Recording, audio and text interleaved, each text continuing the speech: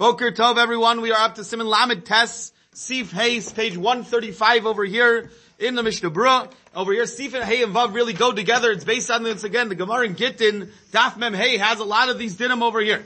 The Gemara in Mem Hey, about 6 lines to the top of the page, says, Nimsa bi'admin. If you find Sefer Torah Teffilin in the hands of a min, yiganez. You should put it into Geniza. Nimsa bi'ad nochri. Imrla yiganez, v'imrla korinbo. Some say you also, if you find it in the hands of a guy, you you should put in Geniza, and some say you could actually read from it. Okay? Says the Mishnah, says the Rashi over here.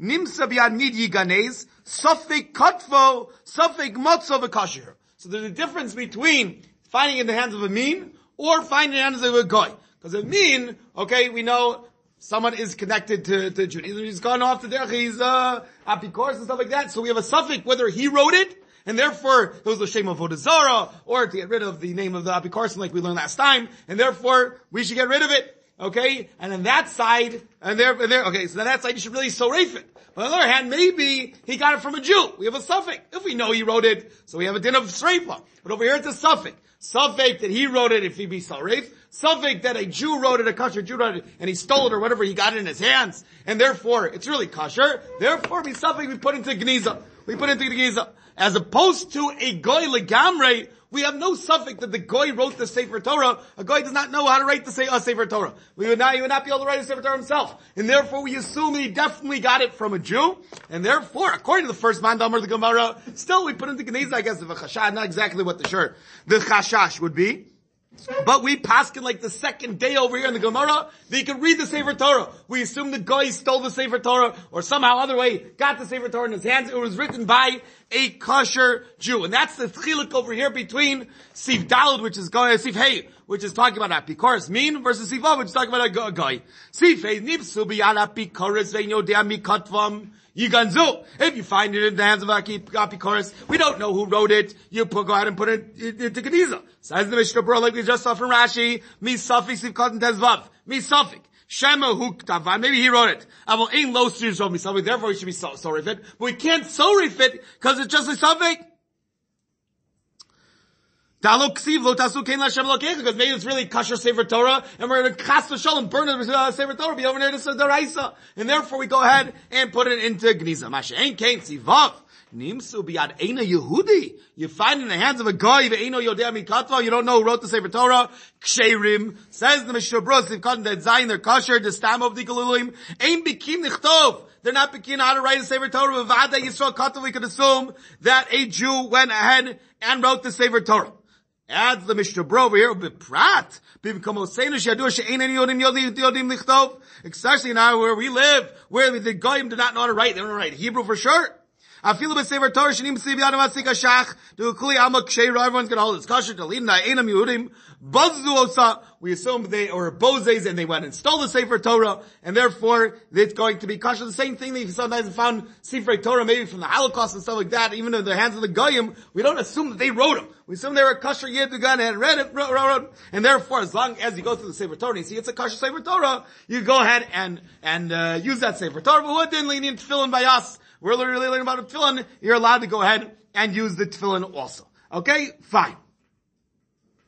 Says the Mishnah in Maseches Gittin once again, Siv Zay. The Mishnah on the bottom of Mem Hey Amud Aleph of Maseches Gittin, when it goes through the different Mishnayos, very interesting Mishnayos about Pidyon Shvuyim. If they take a Jew as a prisoner and they're asking for crazy amounts of money to ransom the Jew. We know the Mishnah Megittin says you're not allowed to do it. Ain't potent at the shvuim. Yetter al kadei demand. You can't pay more for a Jew to be potent them from pidyon shvuim. That's the biggest mitzvah in the Torah. One of the biggest is the pidyon shvuim. Why not? Because they're afraid if you're going to pay a lot of money, they're just going to continue can't kidnap other Jews. That's what we're afraid of. Same thing with Kitvei Kodesh. The next Mishnah tells us. Ve'ein lochin svarin tefillin mezuzas min anachrim yoter mibnei knei kvedet mehen. Yoter mibnei tikkun olam. Because of tikkun olam, we're afraid once again the Goyim are going to start stealing tefillin mezuzas and Sefer Torah. We start paying a lot of money for them. That's not that we think they're puzzle in the hands of the Goy. We assume they stole them. And therefore, nevertheless, just like a Peter and Shvuin, like you can't pay too much money for, so too, Teffilin, mezuzah, Sifrei Torah, that are found in the hands of the Goyim, you are not allowed to pay more money than their real value. Or a lot more money than their value. Says the Mechaber over here.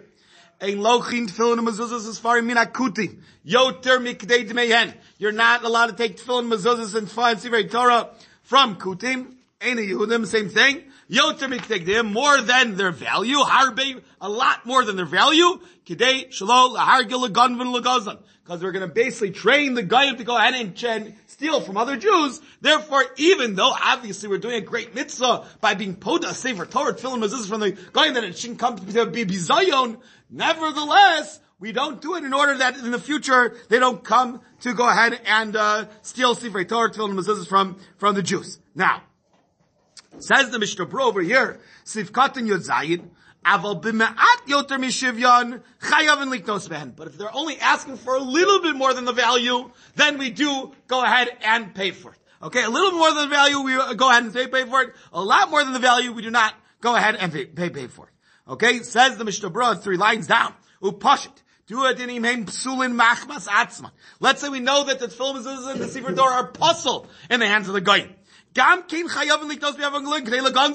You still have a mitzvah to be poded from the Goyim. If they're not asking for too much money, you still have a mitzvah to be poded in order that you could be properly gones the Sefer Torah tefillin mezuzahs. It's going to come to be Zion without it.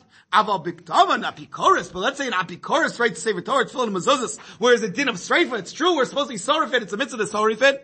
To tune in streifa, in tzarech likach, man. You don't have to go out of your way to go ahead and, buy back, svarim, or buy svarim that were written by an apikoris in order to burn them. You can let them have those if we know that they're not really kosher. Okay? Ramosha finds in the Yoredea, Chelak Aleph Siman Kuf Ayin Vav, says it is usher to sell stam.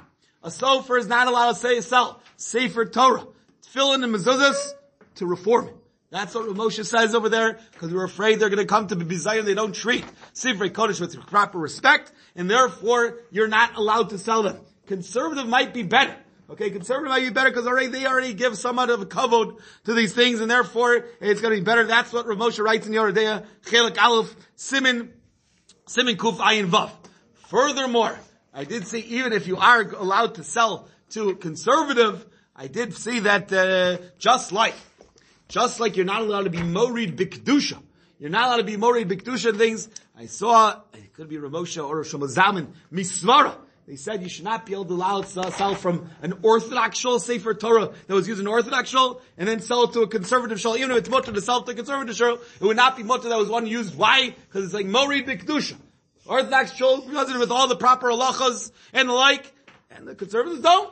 And therefore, it's like Mori, the Kedusha of the Sefer Torah, and you would not be allowed to go ahead and sell it to them. A new Sefer Torah, that would be the Nafkamina, would be mutter to go ahead and sell it to them if they were going to use it with proper Kedusha. That would be go ahead and be mutter, but it would not be a mutter to go ahead. And it doesn't mean we still try and put tefillin on these people. Okay, we started to tell you, it's a big mitzvah to try and get them to put on tefillin. Right. Shlomo Zalman does write in Perek Daled, Ha'ara 42, he says though, Shlomo Zalman says, maybe this is a davar posh, Asr lirchos tefillin avor misha avor gior conservati. You cannot go and try and get tefillin, someone who only had a conservative conversion. Kal v'chomer, a reform conversion, you don't go ahead and try and get them tefillin. We assume that their conversion is not really good. Again, they're not going to watch over them good. Also, their gior is not really a good gior.